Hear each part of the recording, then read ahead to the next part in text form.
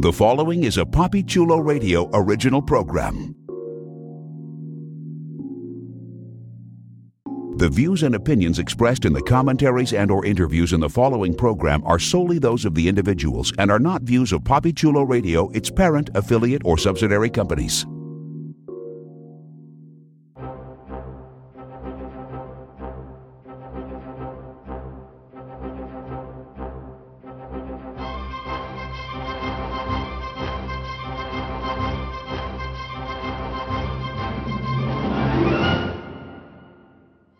Welcome to the Smallville Gazette, a PapiChuloRadio.com original series, Papi Chulo Radio, Pop Culture on Demand.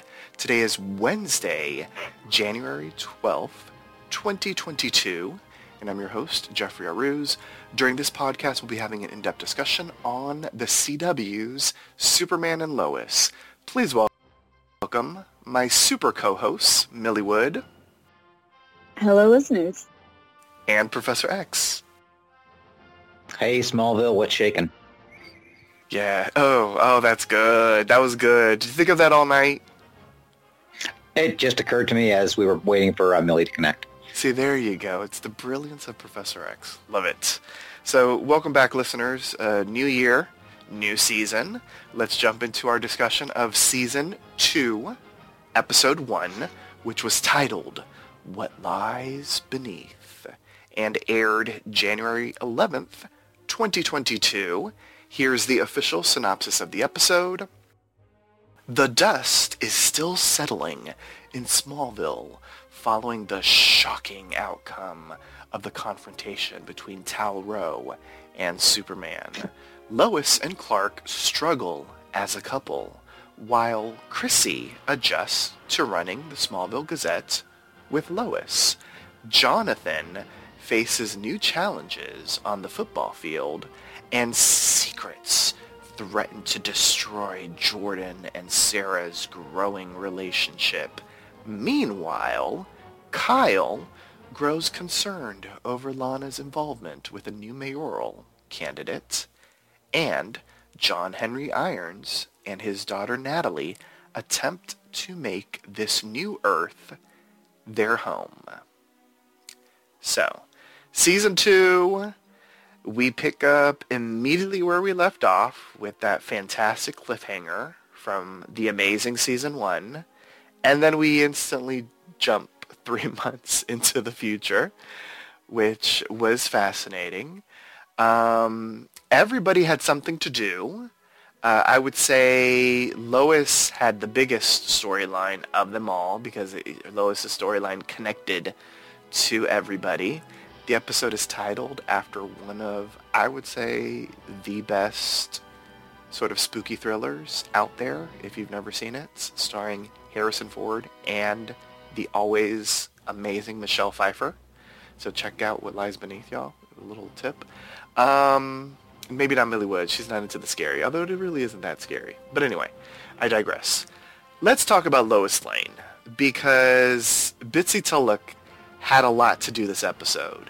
We saw her immediate reaction to being introduced to Natalie, and then 3 months later, she's kind of stewing a bit. You know, her emotions are bottled up, and she's being snappy. There's a little bit of snappage with everybody. And we end up finding out that the reason that she is acting the way that she is because of some family trauma in regards to her mother leaving the family many, many, many years ago. Professor, you love Lois, you love Bitsy Tulloch. Talk to me about Lois Lane in this episode. And what did you think of sort of like this additional almost like layer of the onion that's being peeled, where we're getting more information about the Lane family and how, this family trauma is rippling into the present? Yeah, I mean, I thought that, the portrayal, it didn't seem in character with the Lois we came to get to know last season. And of course, the explanation for that is, as you said, the fact that she is processing, the fact that, Natalie has shown up. I thought it was a little weird that it was hitting her so hard, especially when she was saying, I saw her and I felt nothing. Well, you should have felt nothing. She's not your daughter. She's from a different world. You've never met her. You have no connection to her whatsoever. It's not unreasonable for you to not feel anything. But then sort of tying that into the fact that her mother, left the family.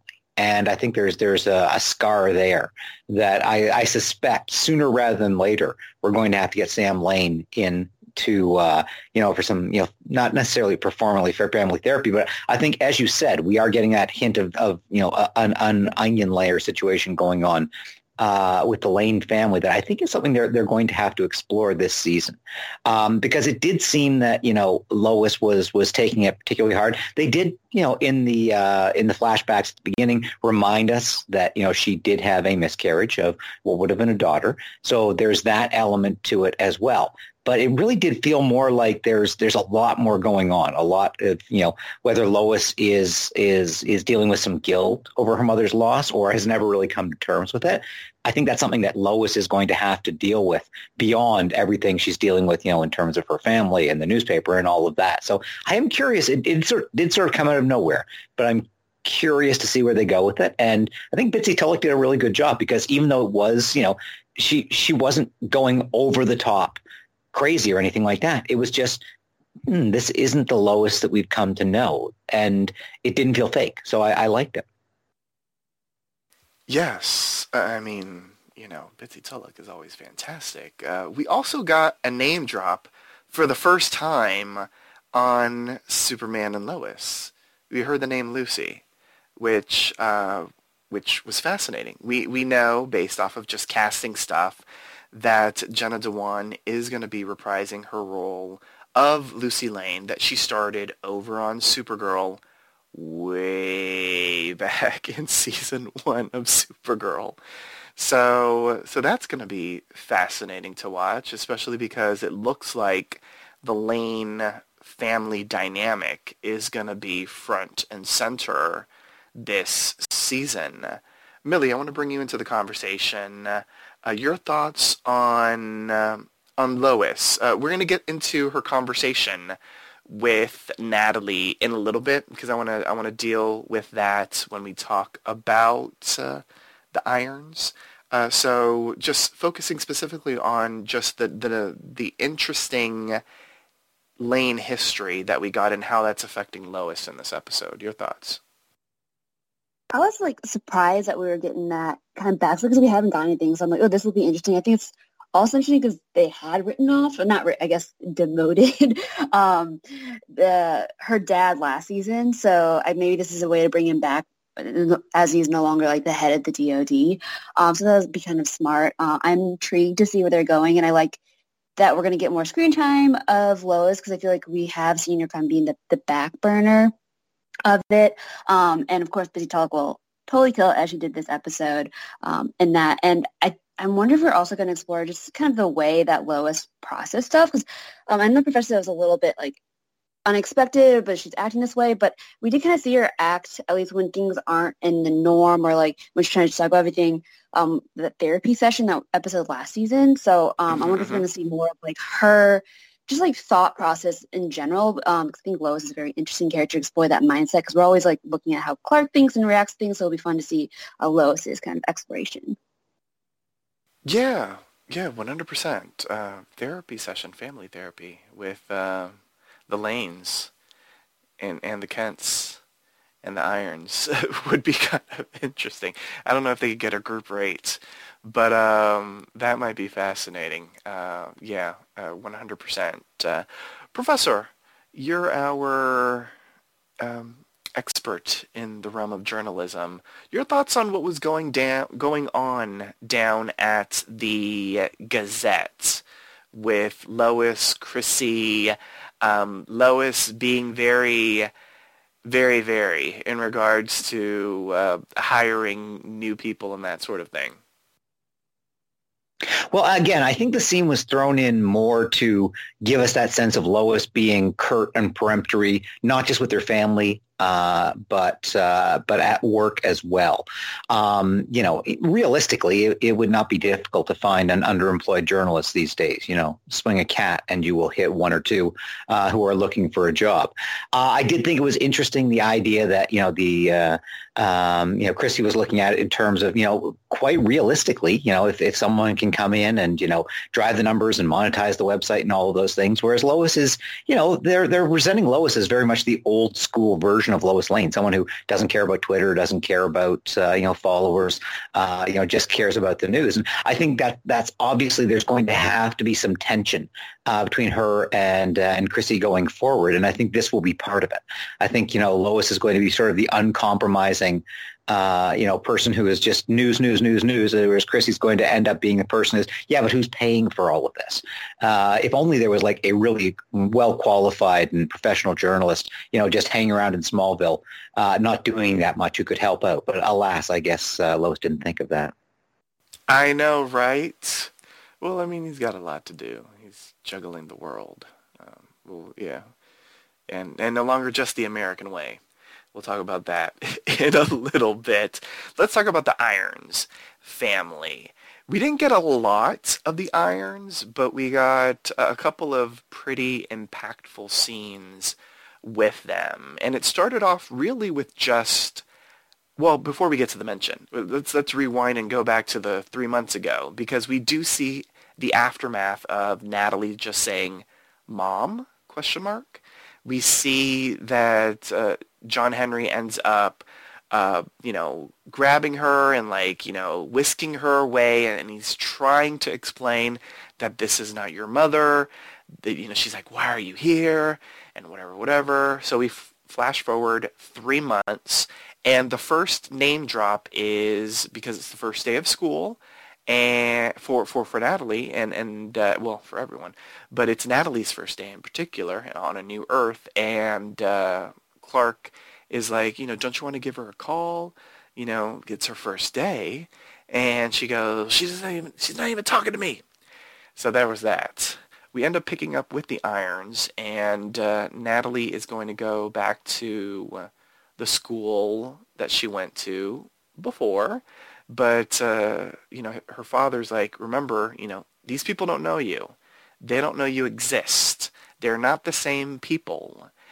And it seems as if Natalie gets it, but when she gets into the school and, one of her really good friends sees right through her, that kind of shakes her, and she ends up skipping the rest of the day because, she was like, she didn't know me. I mean, clearly, hello. It's fascinating that we're tackling this when she's been 3 months on this Earth, but I mean, that's what happens when you have a time jump. At the end of it, she does have a conversation with Lois, and Lois kind of explains herself to her. And by the end of it, we have the Irons family moving in with the Kents, which I think is going to be hella fascinating, and it's something that I wanted last season. But anyway, Millywood, let's talk about the Irons family. Let's talk about Natalie. What'd you think of the new sort of shoes that John Henry had to wear in this episode? Because we got to see him as a father. We got a little bit of a taste of that during his flashback episode, but we got to see it front and center in this episode. So talk to me about all the Irons drama. I mean, I really feel for Natalie, being a high school student sucks, but then to be in a world where no one knows you can't be good. And I think they've showed that well. And it was interesting to see John in this as a parent, and because obviously we've seen them flashbacks, but to have that perspective and also taking what he knows, because for the long time he thought his daughter was gone and never see her. So to have that kind of a quote unquote hardened parent, I guess, in the emotional way, I like to see that side of him, and I love that they're going to be staying with the Kents. It felt inevitable, but that means we get to see more of them, and that's going to be a really interesting family Thanksgiving drama, but all the time. And I am curious if Jonathan and Jordan are going to take Natalie under their wings at school to help her with the transition, and what kind of drama that might cause as they're still kind of acclimating themselves to the town. I know, right? Yes. Professor, what about you? Everything irons, Natalie's chat with Lois, John Henry being Papa Irons. I really dislike Natalie. She was just a total little bitch to her father. She's acting like it's somehow his fault that she's alive. She even pulled the line, oh, maybe I shouldn't have survived. Maybe I should have just died. Mia, mia, mia. Get over yourself, you whining little teenager. And like later on when Lois sits down beside her and says, I know you're a strong, good person. I thought, based on what, Lois? She has been a monster to John Henry, everything that we've seen in this episode. We have not seen her behave in anything other than that. Now, that said, the very next scene where they show up at the Kent family farm, she is self-possessed, well-behaved. She seems a radically different character in whatever happened in that discussion. But up until that point, it was just like, John, you would have been better off if she hadn't, breached, the barrier between worlds. Wow. She was just a total, and the fact that she knows who Superman is, she was just, she's like, okay, so her father says, maybe it's not a good idea for you to go to this school. Here's what's going to happen. The first thing she does is she goes up to her old friends and she's surprised when they don't recognize her, even though her dad has been telling her that for 3 months. And this is supposed to be the smart kid? Oh, for God's sake. While I co-sign... I think she poured it in from Riverdale. Oh, my God. While I co-sign with some of what you're saying, Professor, this is where the problem comes in of the time jump. Like I referenced as I was sort of recapping and then setting up my questions. This is where the time jump becomes an issue because it seemed a bit ridiculous for 3 months to have passed and that her reaction was the way it was. I get why we're getting the reaction because it kind of makes sense. You have someone from another Earth coming here, but the Earth Prime there, the CW Earth, and you want to get the reaction because it's going to be a different reaction than what John Henry Irons had when he first showed up, and this, that, the other. It's from the teen perspective, and I get it, but why'd they have to do the time jump? It would have made much more sense had, we picked up where this episode started, right at the cliffhanger, and then it was like the next week, and she's experiencing all this. That would have given us, the reaction that we got in the episode would have been understandable had she only been a week on this Earth. But because she had been 3 months... The time jump seems unnecessary because it's almost like they were trying to resynchronize so that they would be, doing the start of the season so it's synchronized to September and the start of the school year. But yeah, the season's starting in January. So why'd you bother doing that? It's not like this is like when Smallville, would always pick up that, it's the beginning of the new school year, is the beginning of the new season. And, we sort of synchronize. And then you can build up to, your Halloween episode will be at the right time of year and your Christmas episode will be at the right time of year. But there was just, why would they do that in this case when the show was coming on in January? It just really didn't work. Yeah. If there was anything that I would nitpick about Lois' storyline, and I didn't mention it when we were focused specifically on her, is the fact that she was like stewing for 3 months. I was like, damn, that's a long time for Lois to be snappy and giving the snappage to everybody without opening up. So that was another thing that I was just like, because of the time jump, it seems a bit excessive. Yeah, I don't understand the time jump either, outside of the fact that maybe they just wanted the start of the school year. But even with that, I mean, they could have done with, like, I forget what show did this, but maybe it was The Flash, where they continued one season, and I don't think this was the thing because of the COVID, or maybe it was, but they continued the storyline, and then they did a time jump like an episode later, and that could have worked. But anywho, oh right, that's another story for another day. We should all CW hire us to be writers for these episodes. We have really great ideas, I think. Anyway, moving on. Let's talk about what's going down with Superman in this episode. Clark is experiencing something, and it's affecting his super abilities. Professor, what do you think is going on? Yeah, I don't know. You would think it's like, his senses seem to be overwhelmed and almost leaving him, semi-catatonic.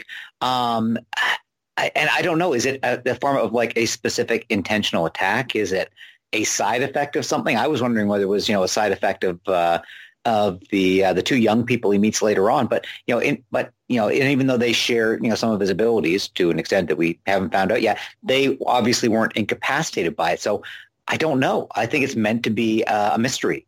Clark doesn't understand what's happening, and neither do we. It could be, a flashback. It could be, sort of a lingering effect from, the attacks they underwent last season, or it could be something entirely new.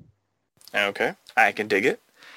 I will be coming back to this question when we talk about a hand later on. Although Jordan didn't respond to it either. That is true. Yes. Okay. Speaking of the two young people, we're introduced to Lieutenant Colonel Mitch Anderson. He is the man in charge at the DOD since, Papa Lane is no longer there. He's smarmy, a little persnickety. He's clearly going to be a thorn in Superman's side because he wants Superman to be, America's hero. And Superman says that he is, the world's hero, as we see when he helps North Korea in this episode. So this storyline is taking a page from some real-life comic book stuff. A couple months ago, it was announced that Superman's kind of tagline, truth, justice, and the American way, is being tweaked in the comics to truth, justice, and a better tomorrow. Interestingly enough, I know that his thing has always been truth, justice, and the American way, but in all the iterations that I've seen of Superman, I've never seen him as just America's hero. I've seen him as the world's hero. So it's interesting that, I don't know, I guess they felt that they had to change it to tweak that. I don't know. Anyway, Millie Wood, this setup is for you. What'd you think of Mr. Anderson? What'd you think of the conflict between him and Superman, and also the fact that, he ends up creating his own super people. He has a gentleman and a woman that are emblazoned with the House of L symbol. Talk about cultural appropriation. I'm just saying. What'd you think of it, Millie Wood? And where do you think this goes? Because clearly this man is going to be a nuisance, right? Oh, definitely. Before we even started talking, you could just tell by how he looked that the lieutenant was going to be annoying. I know, it was his stance, wasn't it? Yeah, his stance, and he had a very smug, confident vibe going on. And now this is not obviously going to be the relationship he had with the former DOD head. So I thought it was interesting. I'm wondering, I'm trying to figure out if what's it? I didn't realize about the change in slogan, but if there's if Superman was going to go a deeper kind of connotation where it's we want you to be specifically America's hero, which could be a very loaded commentary right there. And see America.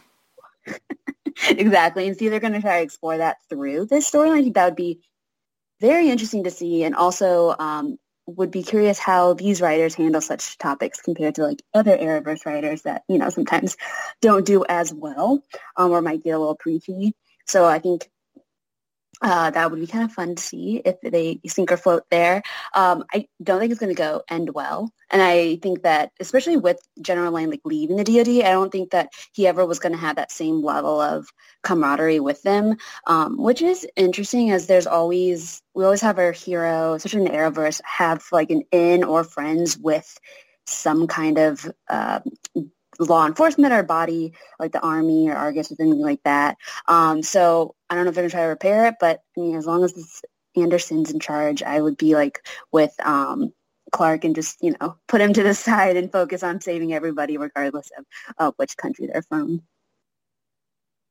I know, right? I mean, that's what Superman does. But apparently that man has a problem with it. Right, Professor? What'd you think of our new Thorn? And do you think we're going to get more information as to how he has super-powered people? Do you think it's that part of that Project 7734? I don't know whether it's 7734 specifically or whether it's, remember there was that, that kid, Trigg, who the general was going to send off. So they do apparently have that program that was, training people, who have special abilities. So that felt more to like a callback to me than some sort of surprise reveal or anything along those lines. In fact, I thought having Trigg be, one of the superpowered people would have been a nice touch. I think it's interesting, obviously, from the moment we met Anderson, we knew he was going to be trouble. But I think there's, almost interesting. I think he's a bit like Kyle last season, because when we first met Kyle, we thought, he's going to be bad news. He's going to be the Republican straw man stereotype.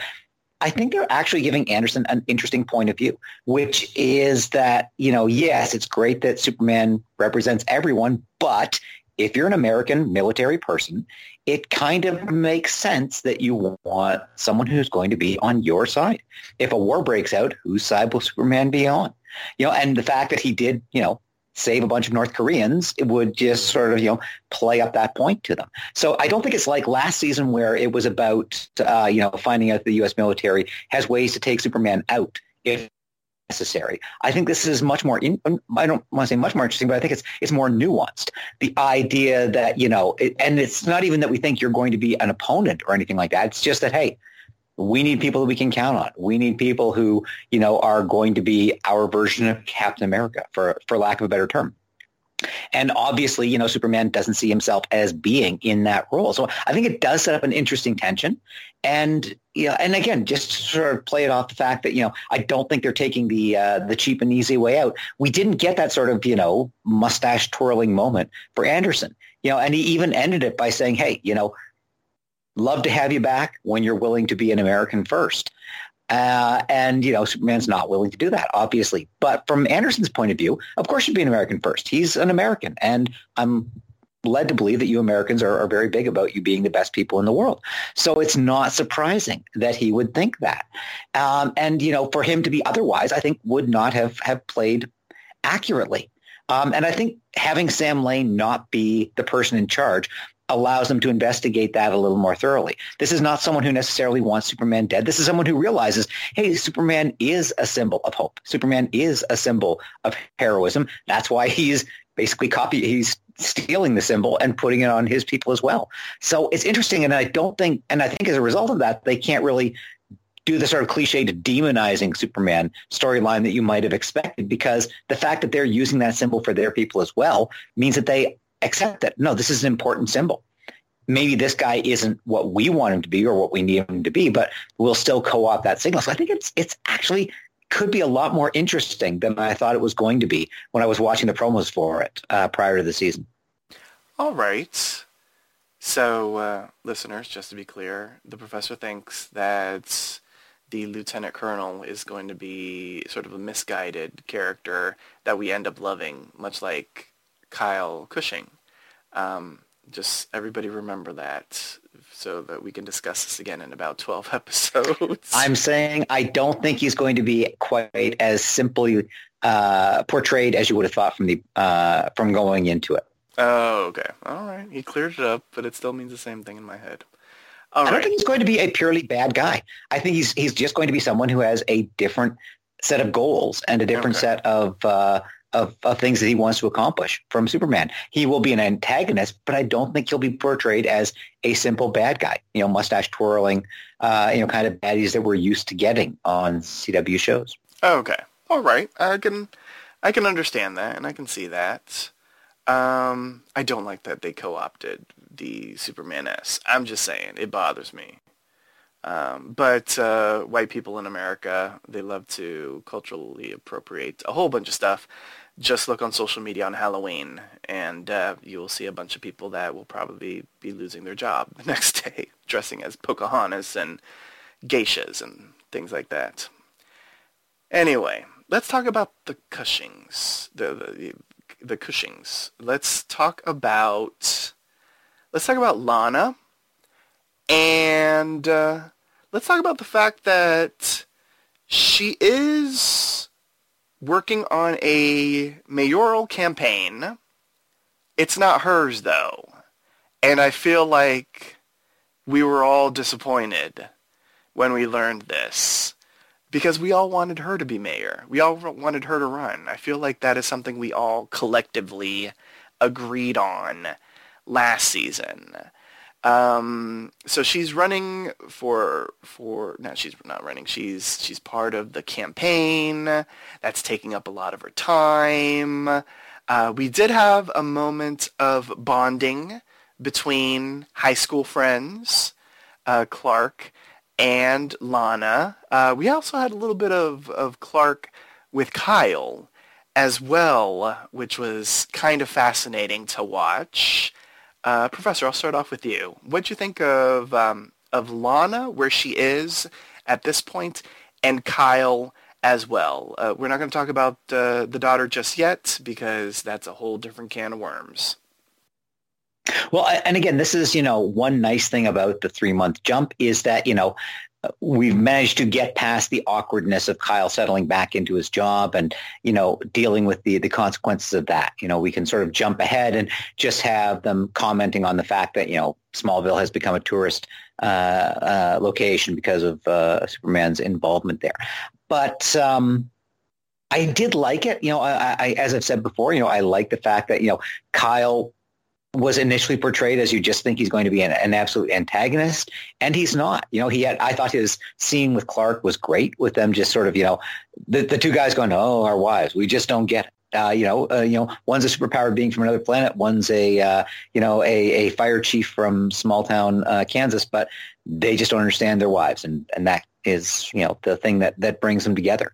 So I liked that. I like the moment with Clark and Lana as well. Again, that friendliness. There was a fear, I think, that I had that there was going to be a rekindled romance, and there were even hints of that, like in the pilot when the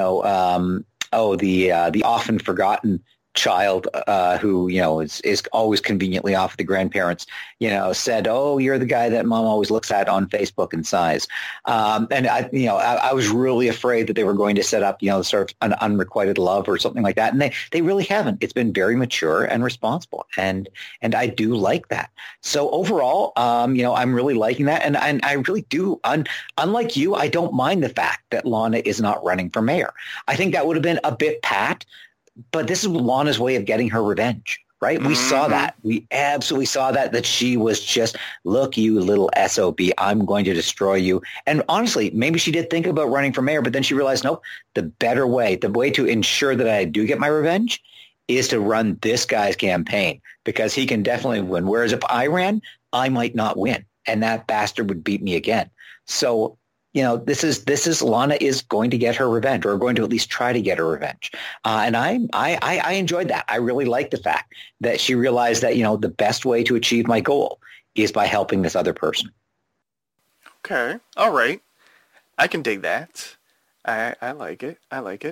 I'm also a big fan of the Clark-Lana friendship. Their bro TP is really nice because, as you said, Professor, it isn't messy. I mean, they have history. They did date, but there isn't any lingering anything, which is nice. I mean, it's just two adults of the opposite sex having a friendship. It's beautifully done, beautifully written, and their chemistry, their friendship chemistry, is really, really good because you can sense that rich history between them. Millie, do you have anything to add in regards to the adult Cushings before we head into what the kids are doing? No, I totally co-sign with everything the professor said. I guess my one thing is I don't remember where I ended last season, but I'm back to Kyle. Not a fan of Kyle still. Oh. I don't know where they're going with him, and I think it just felt a little bit fragile ego kind of thing going on. I'm uh-oh. Lana had bigger fish to fry and then to make him feel better about himself, I think. Oh. Oh, Millie Wood. She's so sensitive. I love it. So good. All right, let's talk about the kids because, oh, good grief. The kids got into a lot in this episode. First of all, apparently there's no Tegan, y'all, because Jonathan and his new girlfriend were about to get it in when Lois walked in on them. Get your shirt on! So there was that. And then with the other Kent child, Jordan, he hadn't seen Sarah for a month. And he was so excited to see her. And he shows up, but he doesn't text first. And it's an issue, you know what I'm saying? Right, Millie Wood? It's an issue. It's an issue. You got to text first. And so then, he's just meet me. And she ends up meeting him. And there is a kiss. And I will say it was beautiful, even though it's that, magical fairy world which probably doesn't live in Canada, but lives in a computer with all the CGI. But it wasn't the moment, I think, that Jordan was expecting. And then later, when Kyle is having a chat with Sarah, he's basically you need to be honest with Jordan about some stuff. So, clearly, there might be trouble in paradise. We were rooting for these two last season. They were adorable. I did read in an interview with the showrunner that they basically said, yes, they were adorable, and it was a lot in the first season. And we have to remember that this is Jordan's first relationship. Clearly, Sarah has been in a relationship. We saw her in a relationship when Jordan meets her. So this isn't her first relationship. And maybe Jordan is a lot. I don't know. But clearly there's a little bit of tremors in this relationship. Not like the tremors that we see later on or throughout this episode. But Millie Wood, tell me about these teens. What is going on? There's no Tegan. Sarah is, she's feeling maybe a different sort of way. I guess that's what happens. You go to summer camp for a month and you gain a new perspective on life, right? I don't know. I've never been to summer camp. Me neither, but I feel like everything happens at summer camp. So I know, right? And also band camp. Yeah, yes. Yeah. Beware of band camp. I'm a little sad because I guess they were cute, but they did get together really fast. And of course, this is a CW show, so you need the drama. But hopefully, they can resolve it or figure out something. It's not dragged out unnecessarily. I was surprised that Tegan was nowhere to be seen. I'm wondering if they just had issues of availability, or Jonathan's just like moving on quickly. And it's also, I think, interesting that they've basically like kind of flipped, right? Jonathan's not finding his groove, and Jordan's the one that is now having like the girl trouble a bit more than him. So it's interesting to see their trade-off there. That is a really good point. I didn't think of it that way. Yes, the brilliance of Millie Wood. I love it. Professor, you're an expert on teens. Your thoughts on all of the teen drama in this episode, and what do you think in particular Kyle was referencing to? Like, do you have a theory? Do you think it's just that maybe Jordan is a bit too much for Sarah, or what do you think his advice to her was about? Well, I think it actually was good advice, which is that, in any relationship, there's the dominant person and there's the subordinate person. And Jordan is, the puppy dog. He clearly as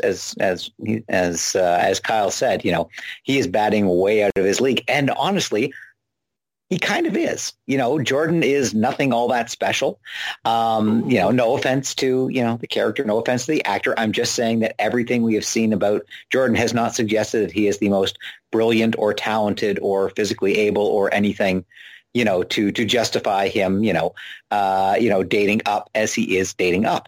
And I think he is dealing, I think he probably feels that way himself as well, that he feels a little bit, and again, because it is, as Jeff was saying, it's his first relationship. He's still in the sense of, oh my God, I'm so lucky to be with this person, and and worrying like, does she love me back, and what if I do this, and what if I do that, and and he's clearly, that's why Kyle was saying to his daughter that you're the alpha here, and I think that it's entirely possible that Kyle may sense that her feelings may have changed a little bit, and really, I think that you got that sense that, when she first came back and she hugged her parents and the way they looked at each other, I think there was that parental glance that you sometimes see between Clark and Lois, of that unspoken communication that parents have when they know what's going on with their kid and they're just not going to say it out loud.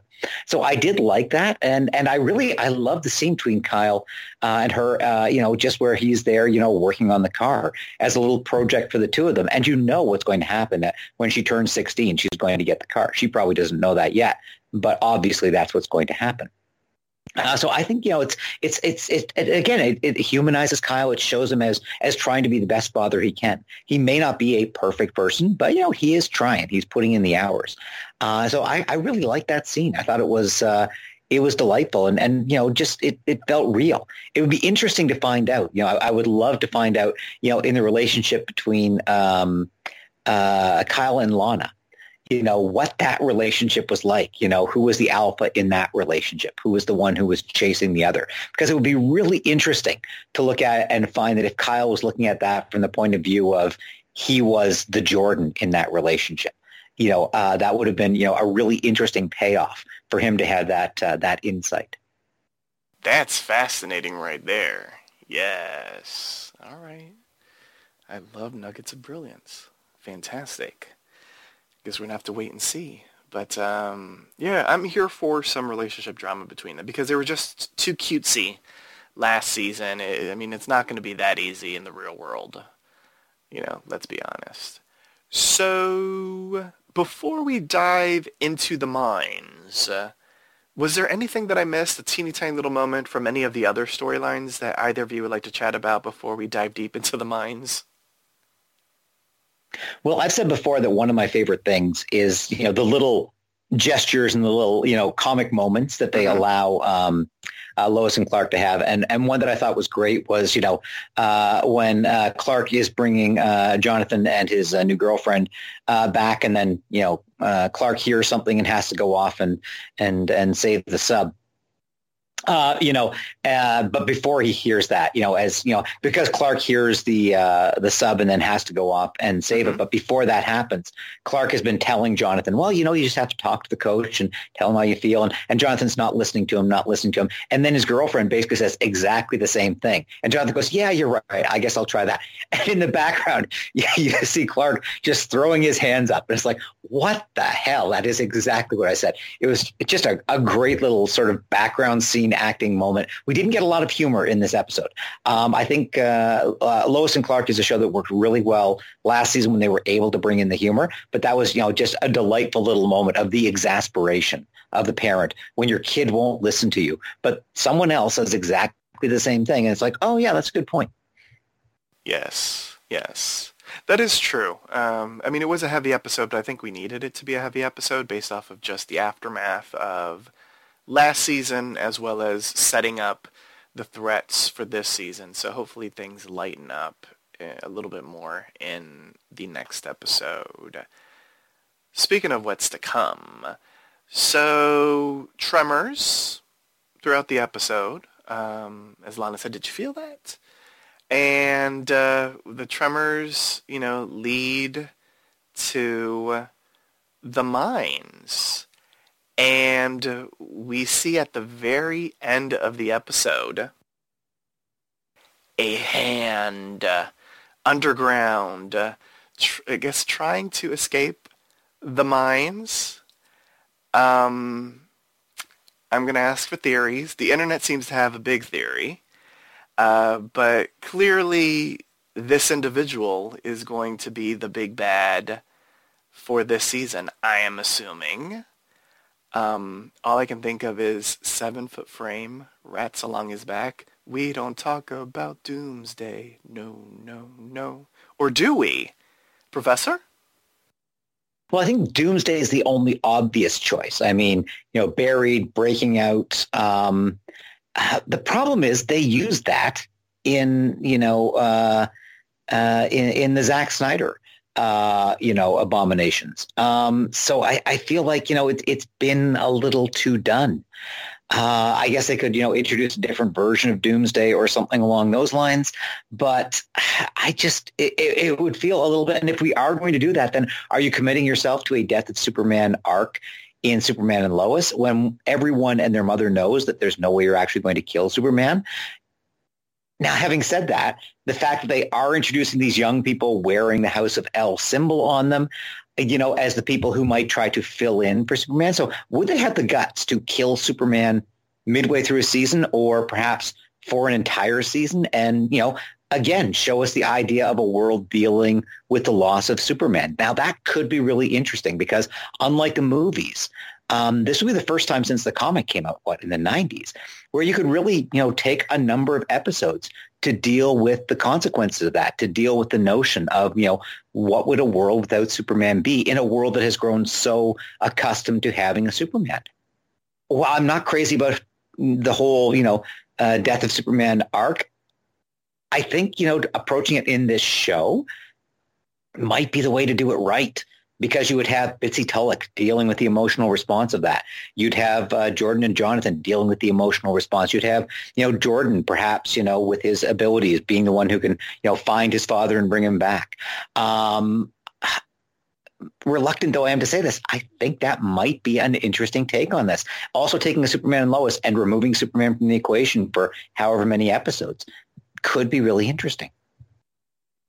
So the show would just be called And Lois, which, Lois is fantastic. So, she can carry the show. I'm just saying. This episode was basically the Lois show. Let's be honest. That's interesting. That's the thing that I keep on reading online because I'm not a comic book person. But the death of Superman and Doomsday is associated with that. And would they do that? Could they do that? It's fascinating. It is an interesting idea. Millie Wood, any thoughts, any theories? Do you agree with the internet? Do you agree with the professor? Is it Doomsday? Are you knowledgeable of Doomsday? What are you hoping? Do you hope Superman dies? I'm not knowledgeable of Doomsday, so I'll definitely just co-sign the professor's theory. I think that the death of Superman, it would be an interesting storyline. I feel like there's always that one storyline where everyone has to deal with not having their hero there for a while, right? Like Barry was in the Speed Force, Oliver was dead off of a mountain. I feel like it's an inevitable thing just to see the impact that they have. And if they do it this early in the run, that's really interesting because you might run out of ammo, but also I think that because it's such a well-oiled machine already, to shake it up that way would be a fun kind of storyline to see. So like a temporary death of Superman would be fun. Okay. Death is always fun. If it is Doomsday, I just want to go out with my wild prediction, which is that, rather than this being like the comic book accurate origin of Doomsday, which is, that it's a Kryptonian creation and, off to destroy Kryptonians, which is why it's so powerful. My theory is that this will be like an early version of the government trying to come up with their own versions of Superman, and that's why it was buried the way that it was. And also why it seems to be like the hands seem to be like it was, almost like it was wearing some sort of containment suit or something like that. So my theory would be that, this will be a chickens coming home to roost situation. And again, if that did happen, if you had a Doomsday show up and supposedly kill Superman and all of that, then, what's Lois going to do except, mourn? Well, Lois researching, and finding out the truth about the origin of Doomsday and pointing out, that it was the U.S. government that brought that into play. That could be really interesting as well. And it could lead to some more Lane family drama if the general, Sam Lane, knew about this. It'd be interesting if he wasn't involved in this, if this was something that he didn't know. Like maybe the government, because, they saw how close he was with Superman, they decided not to tell him. So that could be... Or they could have done it 10 years ago or 15 years ago. Or Very true. Yeah, it'd be interesting. All right. So on that note, let's get into some MVPs. The most valuable player. State which character impressed you throughout the episode and why. Once a character has been chosen, they cannot be selected again. So choose wisely. I feel like there's an obvious choice, but I feel like there are many choices as well. Millie Wood, we'll start off with you. I don't know if you're going to choose the obvious one, but you can if you like. Feel like it's a cop-out, but I will go with the obvious choice. As you mentioned, it basically was like, and Lois, the whole episode, and of course, Bazile, we talked about it, did a great job, I think, showing the inner turmoil that Lois has and revealing kind of her backstory with her family that we haven't got before, and her interaction with Clark. I really liked their conversation, and her, dealing with Natalie despite her attitude was also really touching as well. Fantastic choice. Professor? I really liked Kyle in this episode. I thought, yes, there were, he was feeling a little overlooked and a little slighted by Lana, but they had resolved that by the end of it. I thought his relationship with his daughter was great. And they just, that scene where, he and Lana are being reconciled. And so they're sort of, making out a little bit in the kitchen. And I was just thinking to myself, they have to find a way to end this with their daughter ending it because, you can't just have a happy moment between two married people. And sure enough, there she was saying, you two do have a bedroom. It has a door on it. I thought it was just a great way to end the scene. But I thought, Kyle was great all through the episode. Another good choice. And I'm going to give it to John Henry Irons. I thought Woolley Parks did a really good job with the material that he was given in this episode. Seeing a new shade to that character, seeing him really as, a father that's trying his best to sort of acclimate his daughter into this new Earth, I thought was really good. So I look forward to seeing where this storyline is going and seeing more of him, as a father, as opposed to just being, a superhero that, is tagging along with Superman to save the day. Now it's time to rate the episode. How would you rate this episode on a scale of 1 to 10 red capes? The point system is allowed. If you found the episode exceptional, deserving of more than a 10, you may archive the episode in the Fortress of Solitude. Professor? I'm going to give it 8.5. I really enjoyed it, and I was kind of surprised because, as I said, watching the promo, I thought this was not going to be a good return to the show. I thought I really didn't think they were going to live up to it. But honestly, this was a very solid first episode, putting a lot of interesting things in place. So and I'm back on board. I'm really looking to see what happens next. Starting off strong with an 8.5 from the Professor. Millie Wood, what about you? Do you agree? Do you disagree? Where do you stand? I will agree with the professor, an 8.5. It is very solid. A couple qualms that we've all pointed out, but otherwise I think it does a good job at setting us up for the whole season. Awesome. 2 8.5s, and you can add a third. I feel like that is the appropriate rating for this episode. A solid premiere, certainly setting up what should be a fascinating season with some Lane family drama, the mysterious gentleman in the mine, and some interesting shifting relationship dynamics in Smallville as well. So on that note, join us next time for a brand new installment of the Smallville Gazette. Here's our announcer to remind you on how you can interact with us. Follow Poppy Chulo Radio on social media. We are on Facebook, Instagram, Twitter, at Poppy Chulo Radio. Do you have any questions, suggestions, comments, or concerns? Email us via contact@poppychuloradio.com.